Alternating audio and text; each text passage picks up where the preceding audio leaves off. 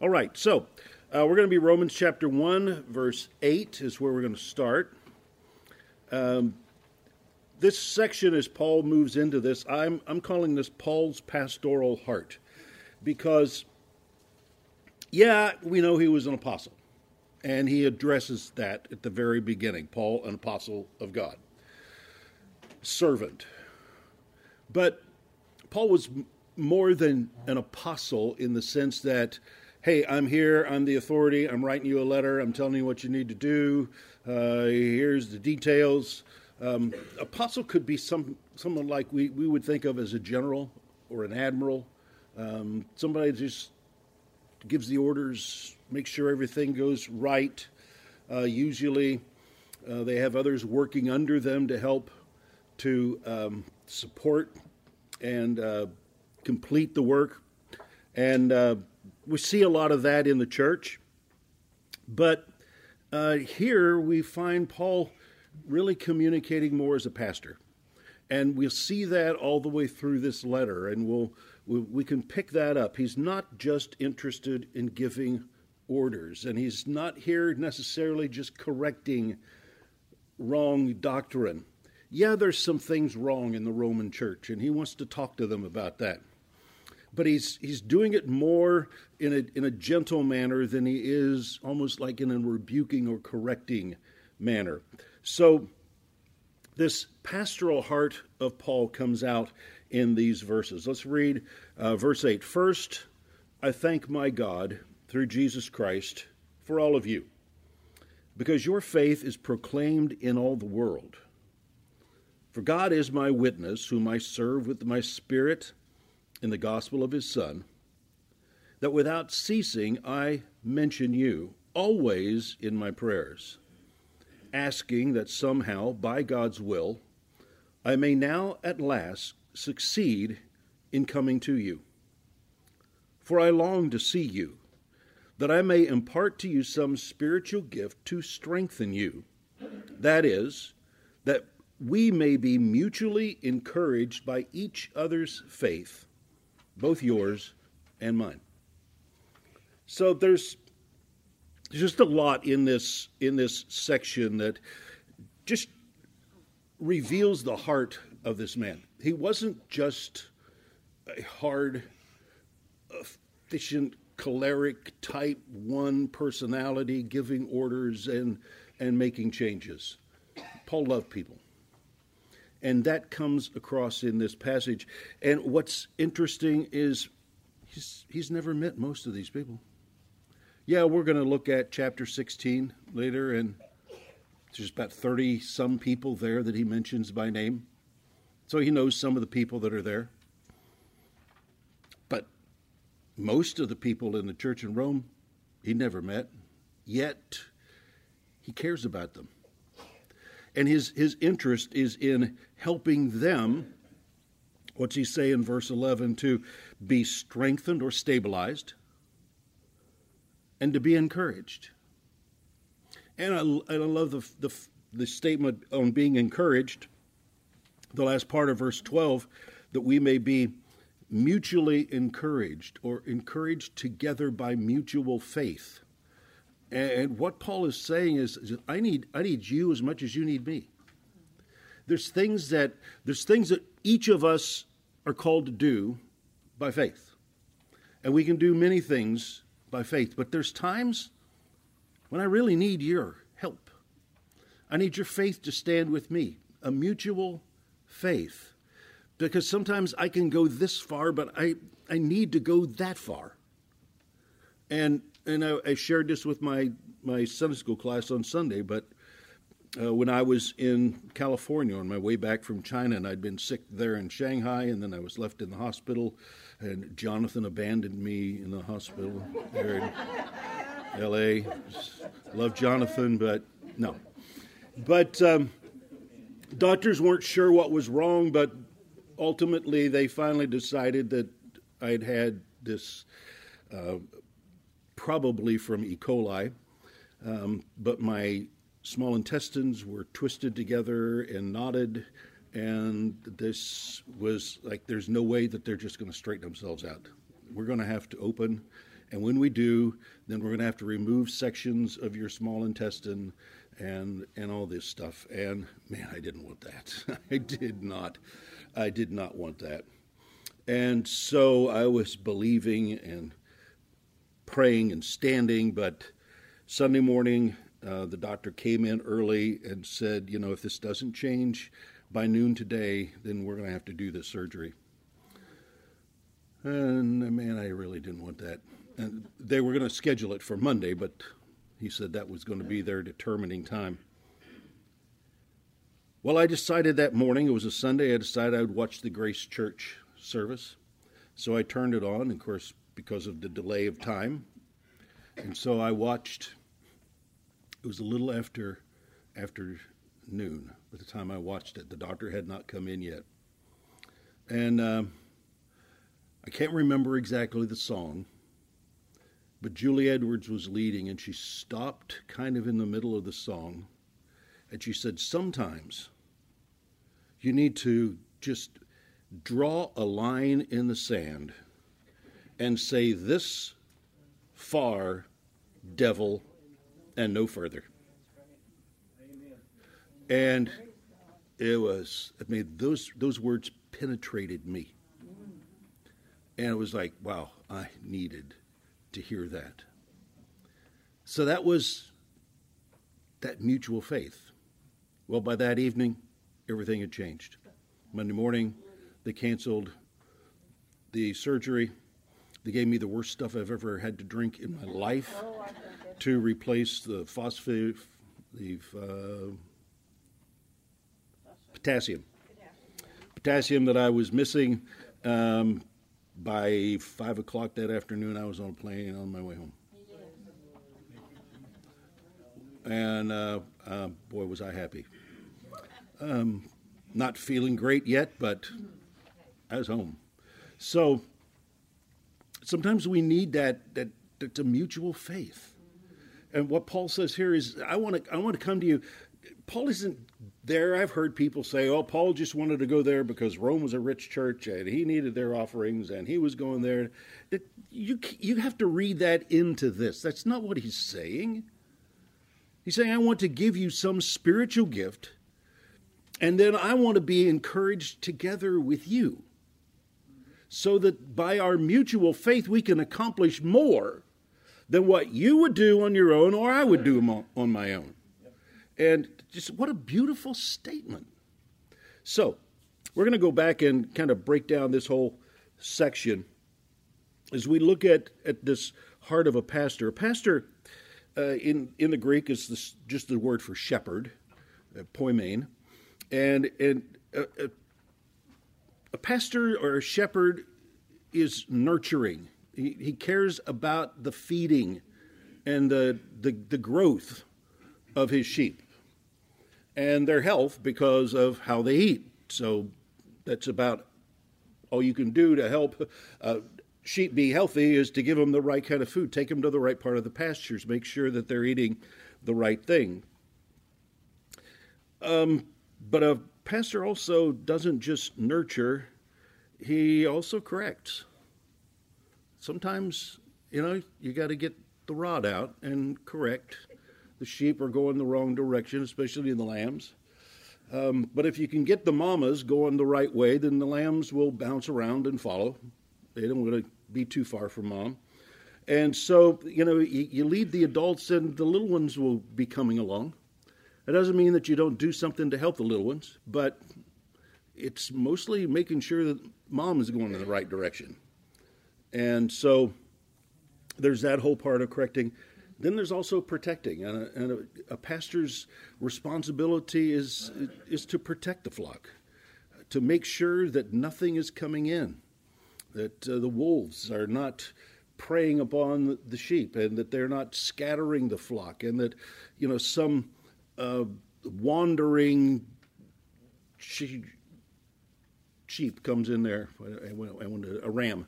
All right, some wandering ram comes in there and tries to divide up the flock and take part for himself and all those things. So there's a protecting issue. And when you read through Romans, as we go through, we're going to see all of these things. Paul is nurturing and feeding them. He's giving them new insight. He's teaching them things they've never known before so that they can be, quote, spiritually healthy.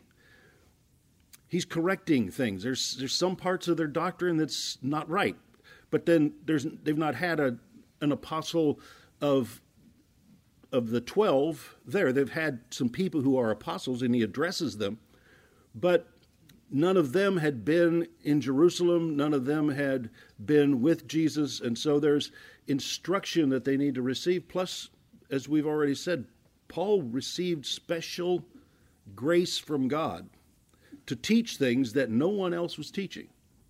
And so those were important things that they needed to hear to correct some errors. And then there was also protecting. And he'll take a stand against those who want to divide the flock, those who want to cause trouble within the flock. And so he's going to do all of these things. So the first thing we want to do is identify his audience. Paul is not shy about introducing himself. He's not shy about talking about his past, his credentials. He's not shy about talking about the grace that God has given him and that God has appointed him into these positions. Paul is quite comfortable with making those statements, though he does them from a humble position, not an arrogant, prideful, looking down on people position. And so one of the necessary roles of a shepherd is that he's interested in the flock. I put this passage from John 10 there on your first page. John 10, verse 11 says, I am the good shepherd. The good shepherd lays down his life for the sheep. He who is hired and not a shepherd, who does not own the sheep, sees the wolf coming, leaves the sheep and flees. And the wolf snatches them and scatters them. There's also wolves that come in bringing wolves with them to divide the flock and take some away from themselves. We'll see those here in just a little bit, a verse that Paul quotes. But this thing, it says he flees because, listen to this, verse 13, he flees because he is a hired hand and cares nothing for the sheep. See, this is the role that a pastor needs to take. He cares for the flock. And the hireling does not care for the flock. So he doesn't have any real interest in these who are his. Paul shows throughout this letter, and of course his other letters, how much he cares about these people. Now, his other letters are all written to churches that he started.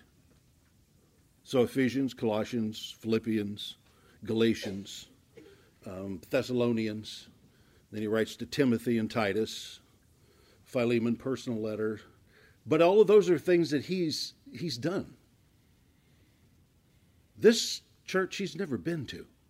Now there's a handful, like I said, a handful of people, and we're going to go through chapter 16, and I have done some research and studied out some historical traditions and things, and the people that he's writing to there, it is an amazing group that is in this church in Rome. And so that's going to be a later lesson. I'm not going to tell you what date I'm going to teach that, so you just have to keep coming. But one man's commentary on that section, he says, when the roll is called down yonder, because they're not in heaven yet. You know, the roll is called up yonder, we'll be there. How many know that song? When the roll is called, yeah, good Baptists, you can all sing that with us. You know, and so the roll is called up yonder, but Paul writes to the roll that's called down yonder. They're down here. They're still here in this earth. And so he writes to those who are there. And it's a great section. All right, so no pastor shepherd that today is called to lay down his life for the flock. That doesn't mean that there aren't pastors who are dying, you know, because they're ministering to their flock. But Jesus' statement there was about himself. A pastor today that is martyred and those who are suffering under great persecution, their death can't save the flock. Jesus' death did. All right, and so his death was about saving the flock. And this was something that no other person standing in the role of shepherd would be required to do. But in that same vein, there is sacrifice, and there is paying a cost, and there is being willing to do those things. And Paul was certainly one of those who was, I'm willing. So no matter what was going on, and I don't know who keeps calling me, but I'm tired of it. Okay, so no matter who keeps ministering to these people, they've got to minister with a heart for those who are there. Now, again, chapter 16, we can pick that up in the people that are there. But Paul wants to be there, and he wants to be able to enjoy this with these people. Now, as much as we read how much desire Paul had to be with these people, chapter 15, we also know he has to go to Jerusalem first. It's something that he believes that God has given him to do. You know, and you can look at someone and say, well, I don't believe God called you to do that. You know, just keep your mouth shut, all right? Because you have no idea what God has called me to do.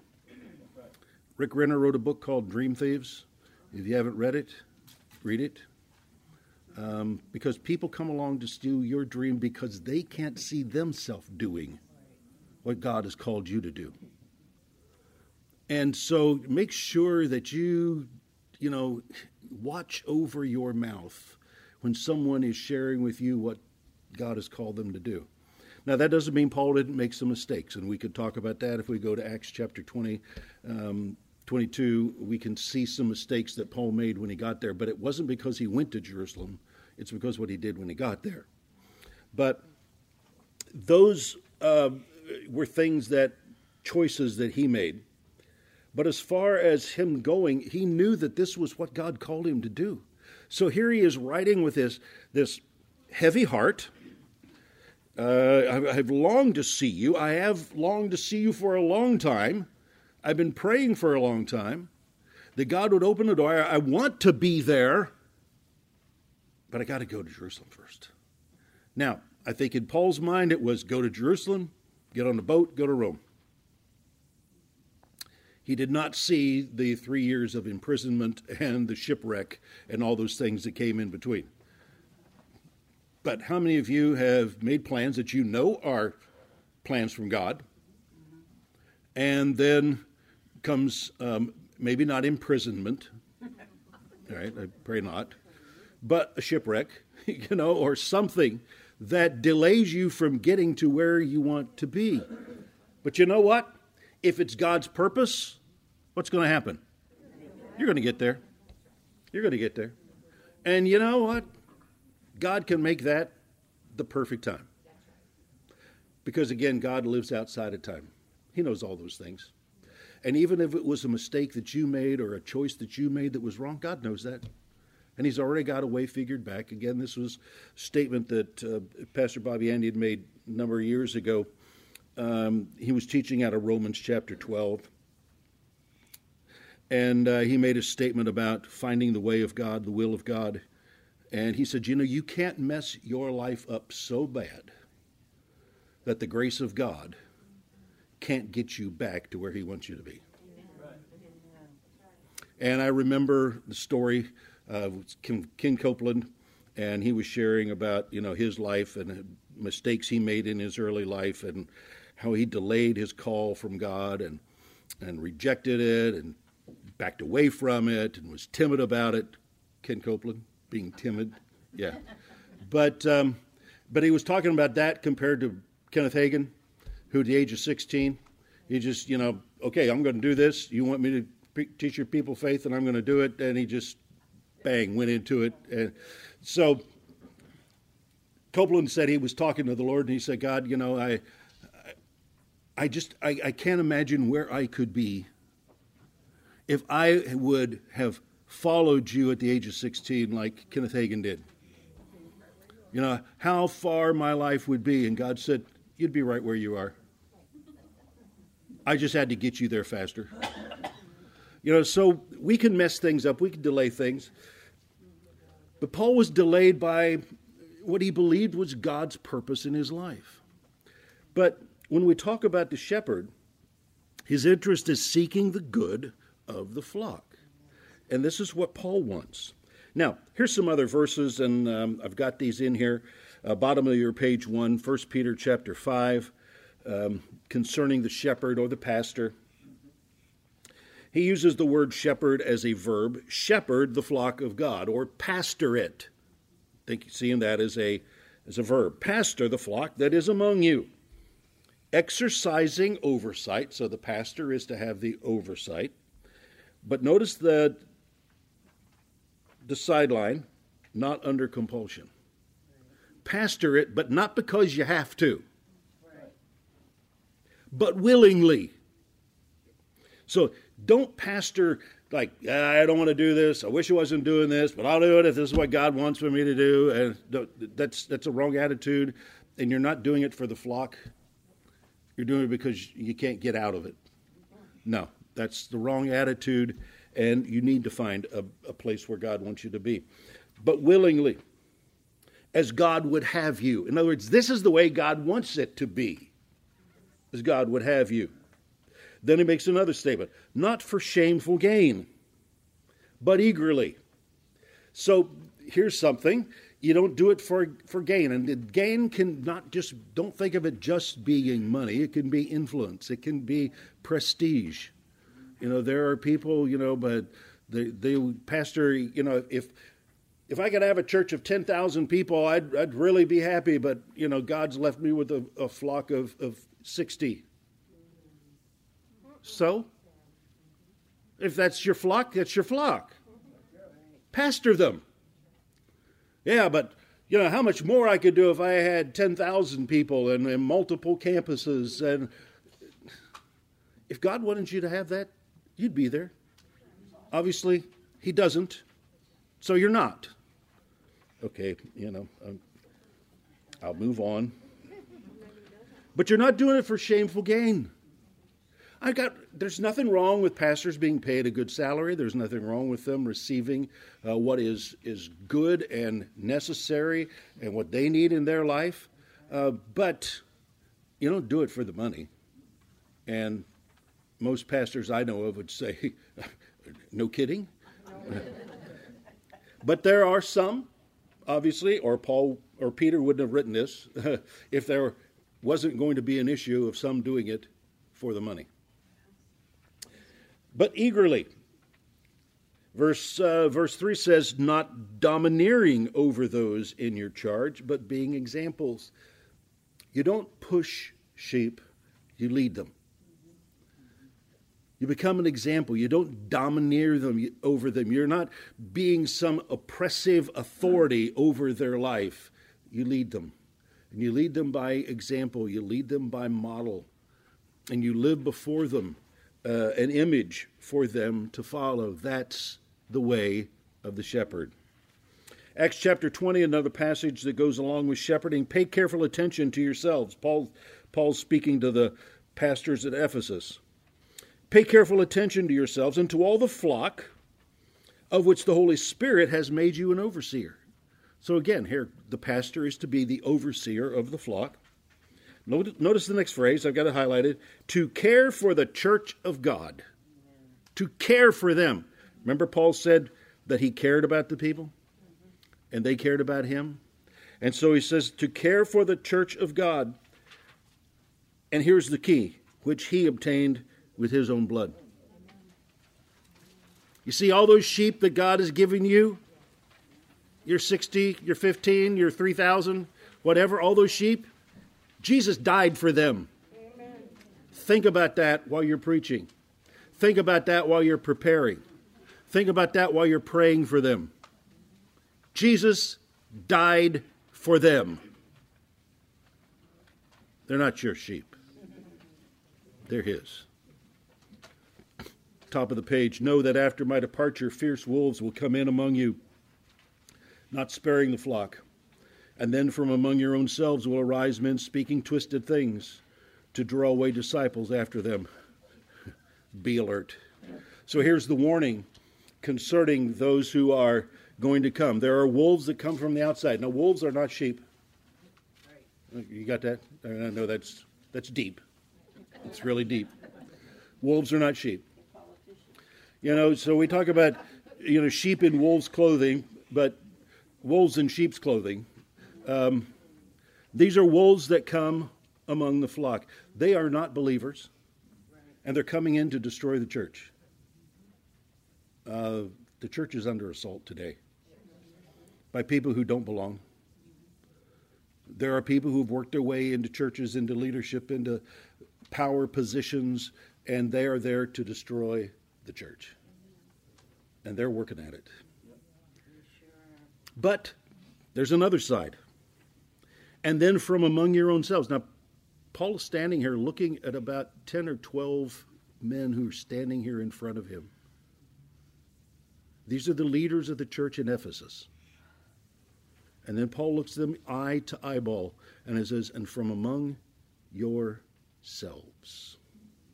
Some of you that I'm looking at are going to rise up teaching perverted or twisted doctrines to pull people away after themselves. Wow.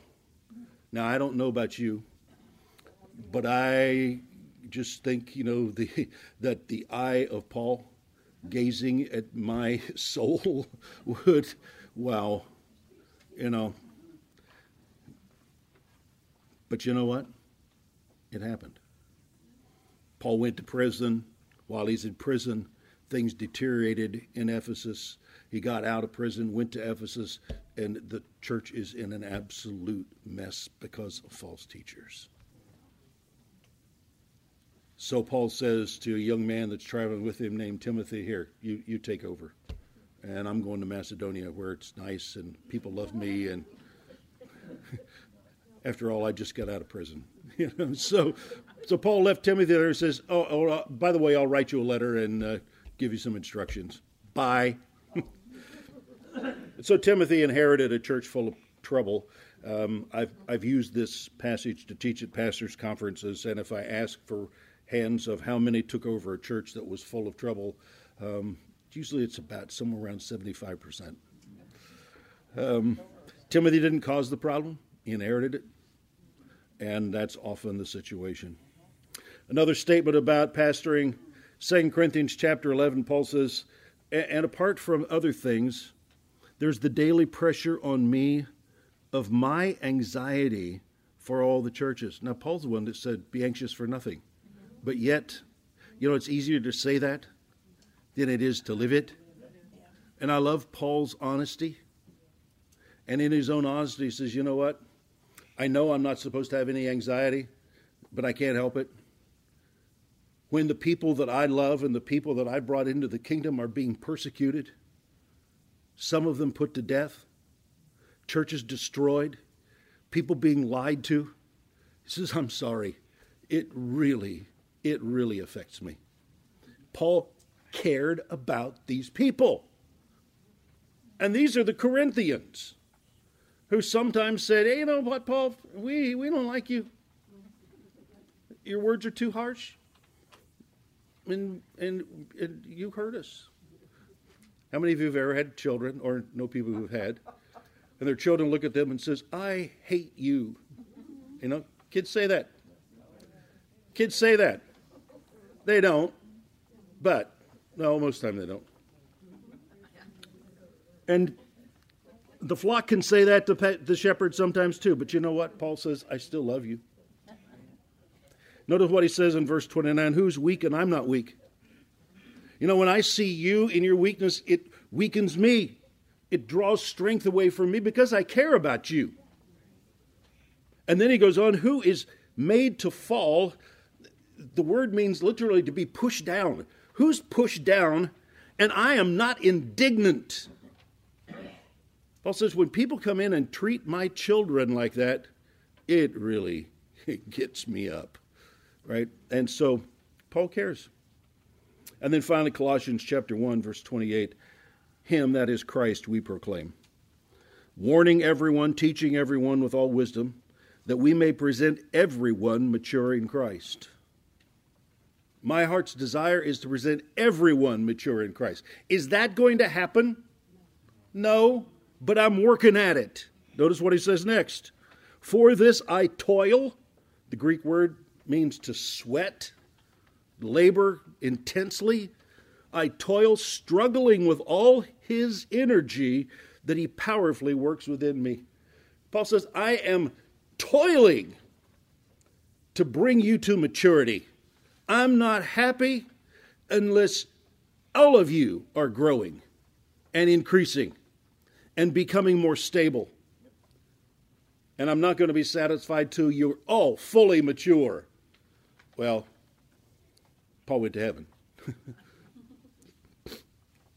But you know what? That's what he worked at. There's nothing wrong with having a goal that you can't meet, but that you hope to meet. Paul was okay with it. And then finally, when we talk about Paul's care for the flock, look at all the pronouns. And this, just in this one little section, verse 8 through 12, follow the pronouns. For all of you, your faith, I mention you, coming to you, to see you, may impart to you, to strengthen you, that we may be mutually encouraged. Each other's faith, yours and mine. Paul joined himself with these people. They weren't it. They weren't distant from him. Paul sees these people and he cares deeply about what is going on in their life. These people were God's purchase. And every pastor needs to see that. The people that God has given you are his purchase, not yours. Now, besides this, Paul's not satisfied with just talking about his desire to be with them. He also wants to talk about his prayer for them. And here's something that happens in every one of Paul's letters. In the introduction to the letter, somewhere in there, he talks about how I continue to mention you in my prayers. I'm continually mentioning you in my prayers. One of my favorites is in Thessalonians chapter 1, 1 Thessalonians chapter 1. And this is one of the most, I think, most direct statements that Paul makes concerning his thanksgiving for these people. He says in verse 2, we give thanks to God always for all of you. 1 Thessalonians chapter 1, verse 2. We who? Paul, Silas, and Timothy, who is maybe 17, 18 years old. We give thanks. He's part of this. Constantly mentioning you in our prayers. You say, well, Paul's just using, fluffy language here. He's just kind of puffing it up, whatever. No, the Bible says every word is God-breathed, right? Paul would not have been allowed to write this if it wasn't true. So did he care about these people? Was he praying for these people? Yeah. Constantly remembering you in my prayer. Remembering, and here's what I'm remembering. It doesn't just say, hey, I'm thinking about you. No, here's what I'm thinking about. Listen to these. Remembering before our God and our Father your work of faith, the labor of love, and the steadfastness of hope in our Lord Jesus Christ. Man, he really loves these people. And you know what? This is a church that Paul had spent maybe 6 months raising these people from nothing to this state where he could write to them. And what does he say? Your labor of love. Love labors. Your work of faith. Faith produces. And the endurance of your hope. Hope endures. Isn't that beautiful? And now again, this is things I've used at pastors' conferences, things I've used in teaching in China. These three things that God does. This is what he wants in his people, and this is what Paul gave himself to do. Why were they laboring in love? Just because they got saved?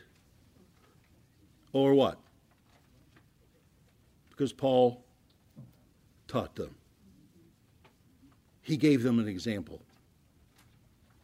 And so because Paul modeled this and because he taught it. Why is their faith producing? Because Paul taught them. They were unbelievers. 6 months ago, they didn't even know who God was. Had no idea. But Paul gave himself to these people so that now their faith is productive for the kingdom. That's beautiful. And now what else? Their hope is what? Enduring. The Greek word for endure means to stand under the pressure. Because you have a hope, you'll stand under the pressure. They're being persecuted. Just don't talk about that later. Persecuted by your own countrymen. Some of you by your own family. Who don't want you to be a follower of this Jesus of Nazareth, this Christ. You're Jewish. What are you doing? You were pagan. You belong to the temple. You've destroyed our family business. Because if you won't sacrifice at the temple, you can't do business in the marketplace. What have you done to your family? Persecution. But they were doing what? Enduring. Standing under the pressure. Why? Because of their hope. Who taught them that? Paul. Paul taught them to love. Paul taught them faith. Paul taught them hope. He taught them to labor, he taught them to work, and he taught them to endure. There's so much. Why? Because Paul loved these people. Because he loved them. And so here Paul is thanking God in his prayers. Let's go back to Romans 1. So what does he say? I give thanks. In every one of the prayers, and most of them are at the opening of Paul's letter, some are toward the end, but most of them, and when he mentions the prayer, one of the things he always puts in there is giving thanks or thanksgiving. In every list of prayers that Paul gives, when he tells us about prayer, in his list of prayers always is the phrase thanksgiving. Paul didn't give thanks when he got the answer. He gave thanks, say it,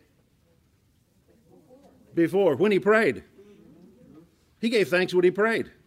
Thanksgiving is part of your praying. Now, afterwards, you can shout for joy, you can give testimony, you can rejoice, but if you're waiting to give thanks until you get it, you're missing the point. Because Paul taught that thanksgiving comes with the praying. And his thanksgiving, the Greek word for thanksgiving, Eucharistia, all right, it's in your notes there, Eucharisteo, and we can see a word in there, Eucharist. If any of you belong to some kind of a liturgical type church, you know what the Eucharist is. How many know what the Eucharist is? Right, let me see your hands. How many have no idea what a Eucharist is? It's the bread and the wine. That's the Eucharist. All right. So liturgical churches, that's what they refer to, the Eucharist. It's the Greek word that's used in 1 Corinthians where Paul talks about communion. That's the Greek word that's in there. So all they did is they took the Greek word. We get bothered by calling it the Eucharist. It's the bread and the wine. No, it's the thanksgiving. Why does he use the word thanksgiving? Because in the Greek language, the Eucharistia, in the middle of that is the word charis. Anybody know what charis is? Grace. Eu in Greek means good. Good grace. And what Eucharistia means in Greek language is to acknowledge the grace that you have received and speak good about it. To acknowledge the grace received and speak good about it. So when we think of the body and blood, the bread and the wine, when we think of the body and blood of Jesus, we thank God for the grace we have received and we speak good about it. Give thanks. And so taking the, quote, communion is all about giving thanks. It's all about celebrating. He did this, the grace has come to us, and we are going to proclaim it. We're going to hold on to it. But Thanksgiving also has this looking to the future, because if God did it in the past, then what? He's going to do it again. The God that delivered me is going to deliver me. The God that healed me is going to heal me. The God that provided for me is going to provide for me. The God that brought me out of Egypt is going to bring me into the promised land. So all of that fits together into this image of Eucharistia, or thanksgiving. So let's go back to our notes then. So when Paul gives thanks for these believers, he's saying, I remember the good that was done. I remember the things that have happened. And I remember all those things that God has done. But you know what? Because he's done some things, he's going to do some things. That's part of our Thanksgiving. See, when I celebrate Thanksgiving, I'm saying, God, you did this, and you're going to do it again. When you look at the harvest, next week, our Thanksgiving meal, right? When you look at the harvest, just think, next year, more. Turkey and pumpkin pie, again. Yay. Some people say, right? I love it. So anyway, so Paul has this attitude of this thanksgiving. It rolls around in his life. It's part of who he is. And Paul can't think of praying for people without giving thanks for them. Giving thanks for their church, giving thanks for their life, remembering the Thessalonians, their labor of love and their work of faith and the endurance of their hope. And Paul says, I can't get that out of my mind. So he says, I remember you in my prayer. The Greek word for remembering, it's a word that you can't say. Mene menuo. Yeah. Mene menuo, to remember. What? That sounds like wrong. That sounds like almost like a word you shouldn't say. Mene menuo. Because we don't like M&Ms together. We like M&Ms together. But we don't like an M and an N as the beginning of a word. We don't know what to do with it. And then this word doesn't just have it at the beginning, it's got it in the middle. Mene menuo. It's like, can we just say it once? Can we just change it? It's the Greek word for a memorial. For a memorial. When the Greek talks about the sepulcher, where they put Jesus, the Greek word for sepulcher is mene menuo. Comes from that word. A place of remembrance. The stones that we erect, we just celebrated Veterans Day. Some years ago, I had the opportunity to go to Arlington Cemetery in the fall. I was overwhelmed. Just overwhelmed. And then to stand in some of those places and all you can see, these crosses, across these rolling hills, perfectly lined, every one in a place. You know what those crosses are? Those stones are? Meneo, remembrances. They're a remembrance. Because we look at those and we remember. Paul says, I make mention, I remember you in my prayers. Paul says, I've built these memorials in my mind. And when I think of you, I see this memorial. Your labor of love, your work of faith, the endurance of your hope. I see these things. And you know what? I make mention of you before God. I take that memorial and I put it in the face of God. I want God to remember you. Not that he doesn't. But I want to say that that is there because I prayed for you. And Paul does this. He builds these memorials not only for himself, but for God. So that as God looks out, he sees these. Well, Paul's busy. Paul's got more stones up here than I know what to do with. Good. Paul keeps bringing these people before God's face. Does God love you anyway? Even if Paul wasn't praying for you? Of course he does. But you know what? When I lift people before God, he loves it. Because it opens doors of opportunity for him to do. And so sometimes we just say, remember so-and-so in your prayers. Do it! Build a memorial. So Paul uses this. Romans chapter 15, verse 5. Paul says, may the God of endurance and encouragement. And how do I can't stop and preach. I want to preach. All right. May the God of endurance and encouragement grant you to live in such harmony with one another. Paul's praying for these people to live in harmony. The Greek word harmony is symphoo, right? From which we get the word symphony. He says, I want you to live in harmony. I want you to be, in a symphony, you got all these different instruments, but they make one sound. They're playing different lines, but when they're together, they make one sound. God says that's what it is. I'm not trying to change the sound that's coming out of you, but what I want is that when we make this sound, it all comes to one in Christ. You're not playing in a different key. You're not going on your own rhythm. Everyone is flowing together. I want you to live in such harmony. He says, this is what I want. I want the God of encouragement to grant you to live in such harmony with one another in accord with Jesus Christ. That, the reason I want that, verse 6, is so that together you may with one voice glorify the God and Father of our Lord Jesus Christ. It's good when you as an individual glorify God.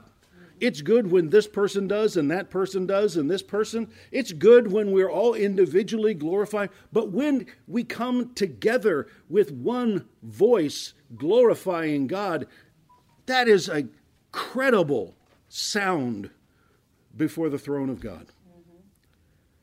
And Paul says, I'm praying this so that together you may with one voice. Paul said, I'm praying this so that you can have that. That's going to come up again. Top of page 3. Romans 15, verse 13.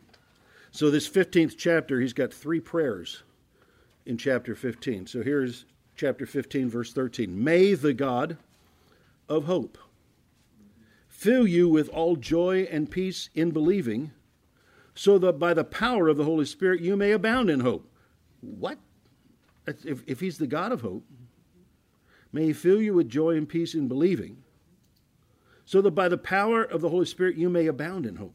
You know what Paul says? I want hope springing out of you. That's what the word abound means. Overflowing.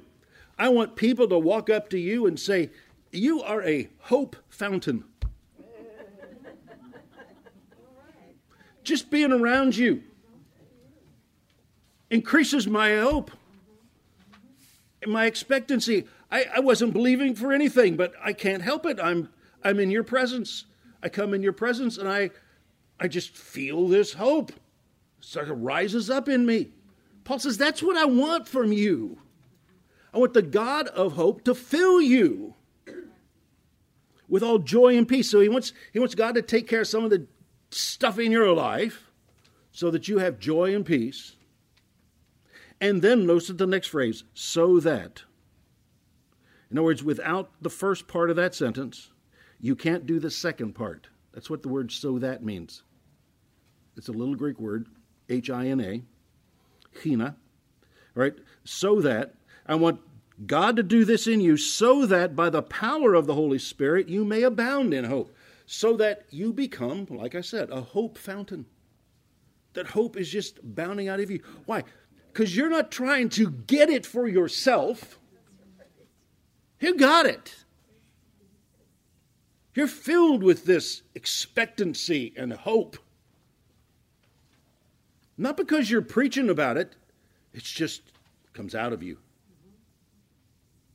Well, God's going to work that through in your life. God has a way to change things for you. God has a way to work this circumstance around in your life. Let me pray with you. Here's a scripture to build your faith on. Well, I've never had scriptures given to me to build my faith. Well, here, take this. This is something from the Bible. You know, I get my Chinese cookies, and they don't always say, helpful things. It's because you don't live by fortune cookies. But you live by every word that proceeds from the mouth of God. So you give people a little things of hope, and that people come back and they say, I just need to be around you. Today, I need you. Days past, I needed a stuffed animal. My little buddy. My story, alligators under the bed. I had to think about squirrels. Squirrels can't do anything about alligators, but it somehow eased my mind. But you know what? That's where a lot of people are. They got stuffed squirrels to deal with the alligators that are eating their life.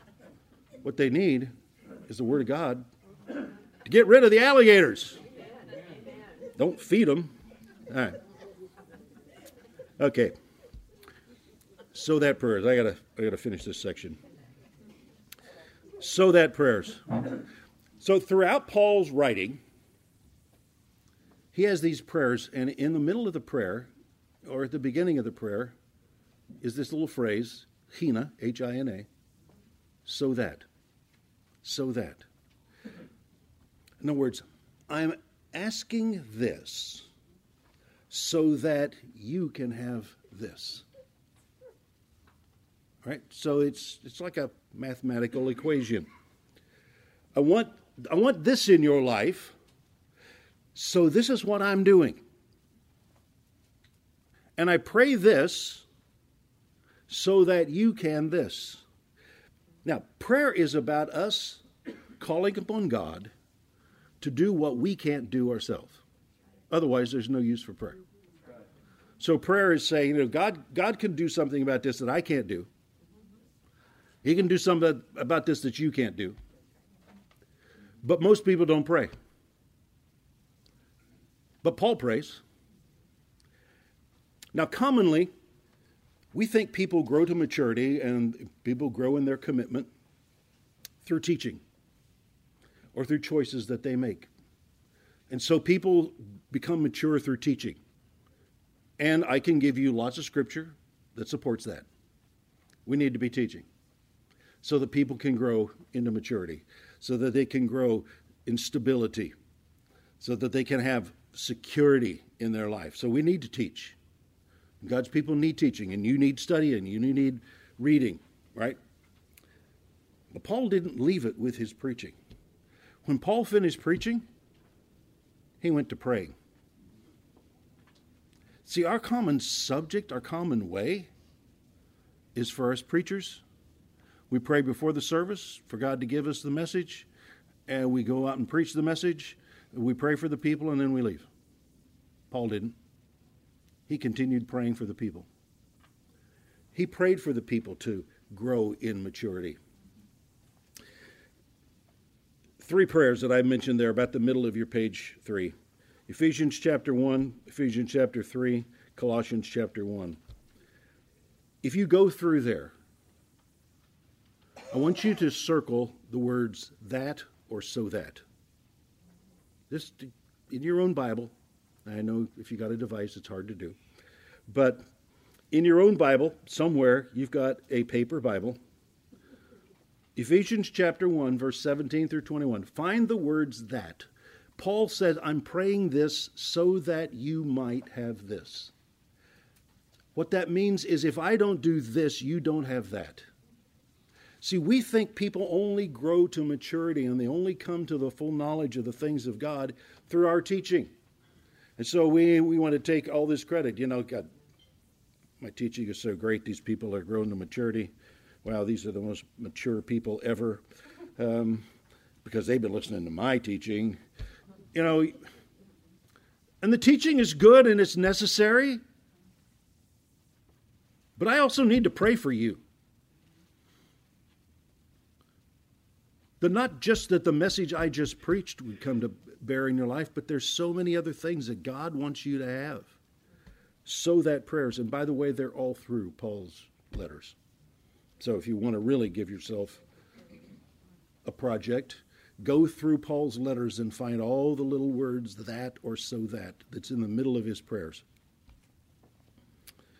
And this was his example, and it was so much an example, middle of your page, that there was a young man who followed him whose name was Epaphras. Now this man Epaphras was from the city of Colossae. He was probably the pastor. He's called their minister. And so Paul mentions him in Colossians chapter 1, and then he brings him up again in Colossians chapter 4. And listen to what he says about this man.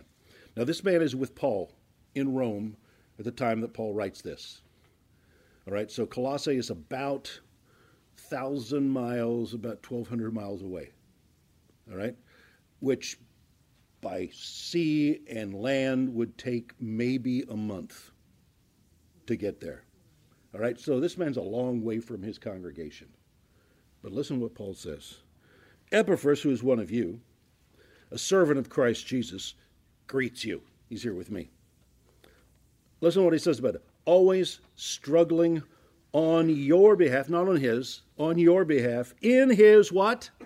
Prayers. In his prayers. He can't be there to teach, so he's praying. He's praying.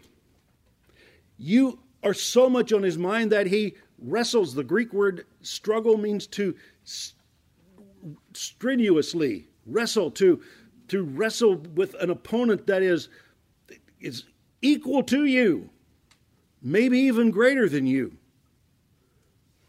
But you're wrestling to pin your opponent. You're wrestling to get the upper hand. He wrestles in prayer. We just kind of slough it off. You know, it's like, yeah, I offered a prayer. No passion in it. No fire in your prayer. No tears, no emotion. Just, yeah, I offered a prayer. Servant always greets you, always struggling on your behalf in his prayers. Notice the next words. So that. Why is he struggling? So that. Hina. So that, what? You may stand mature and fully assured in all the will of God. In other words, if he doesn't do this, you won't have that. So that. So important for us to minister for others. Pray for people's maturity. Pray for their growth. Pray for their stability. You say, no, they need to study the Word on their own. They need to get it. You know, I can't pray anybody to maturity. Yes, you can. The Bible says so. Well, my preacher said not. I've listened to this teacher. He said you can't. I'm sorry. The Bible says you can. He's praying so that you may stand, what? Mature and fully assured in all the will of God. Oh, they got to pray on their own. They got to grow on their own. They got to study on their own. Yeah, they do. But you know what? They don't. So what am I doing? Praying. Verse 13, for I bear him witness that he has worked hard. That's that Greek word, to sweat, to toil, to labor, to the pace of sweat, that he has sweated it out for you and for those in Laodicea and Hierapolis. Those aren't even his churches. They're across the valley. But Laodicea has a pastor who's lazy. His name is Archippus. And at the end of this section, he writes and he says, tell Archippus to get busy in the ministry. Do the work. Tell him to do his job. And by the way, read this letter to the church.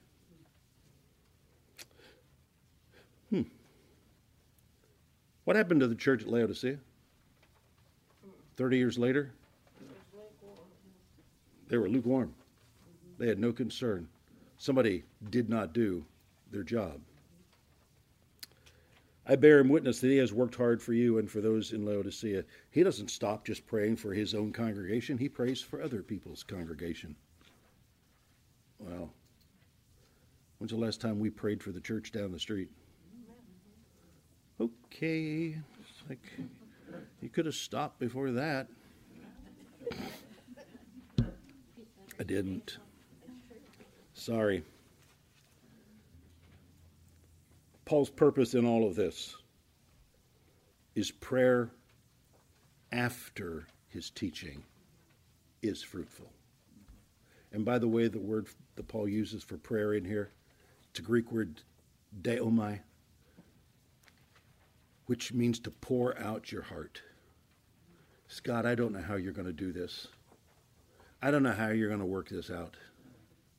I don't know how you're going to help those people. I don't know how you're going to get them through this, but I'm asking you and I'm believing that you will. Praise God. All right, so I'll have to take up from here in our next session.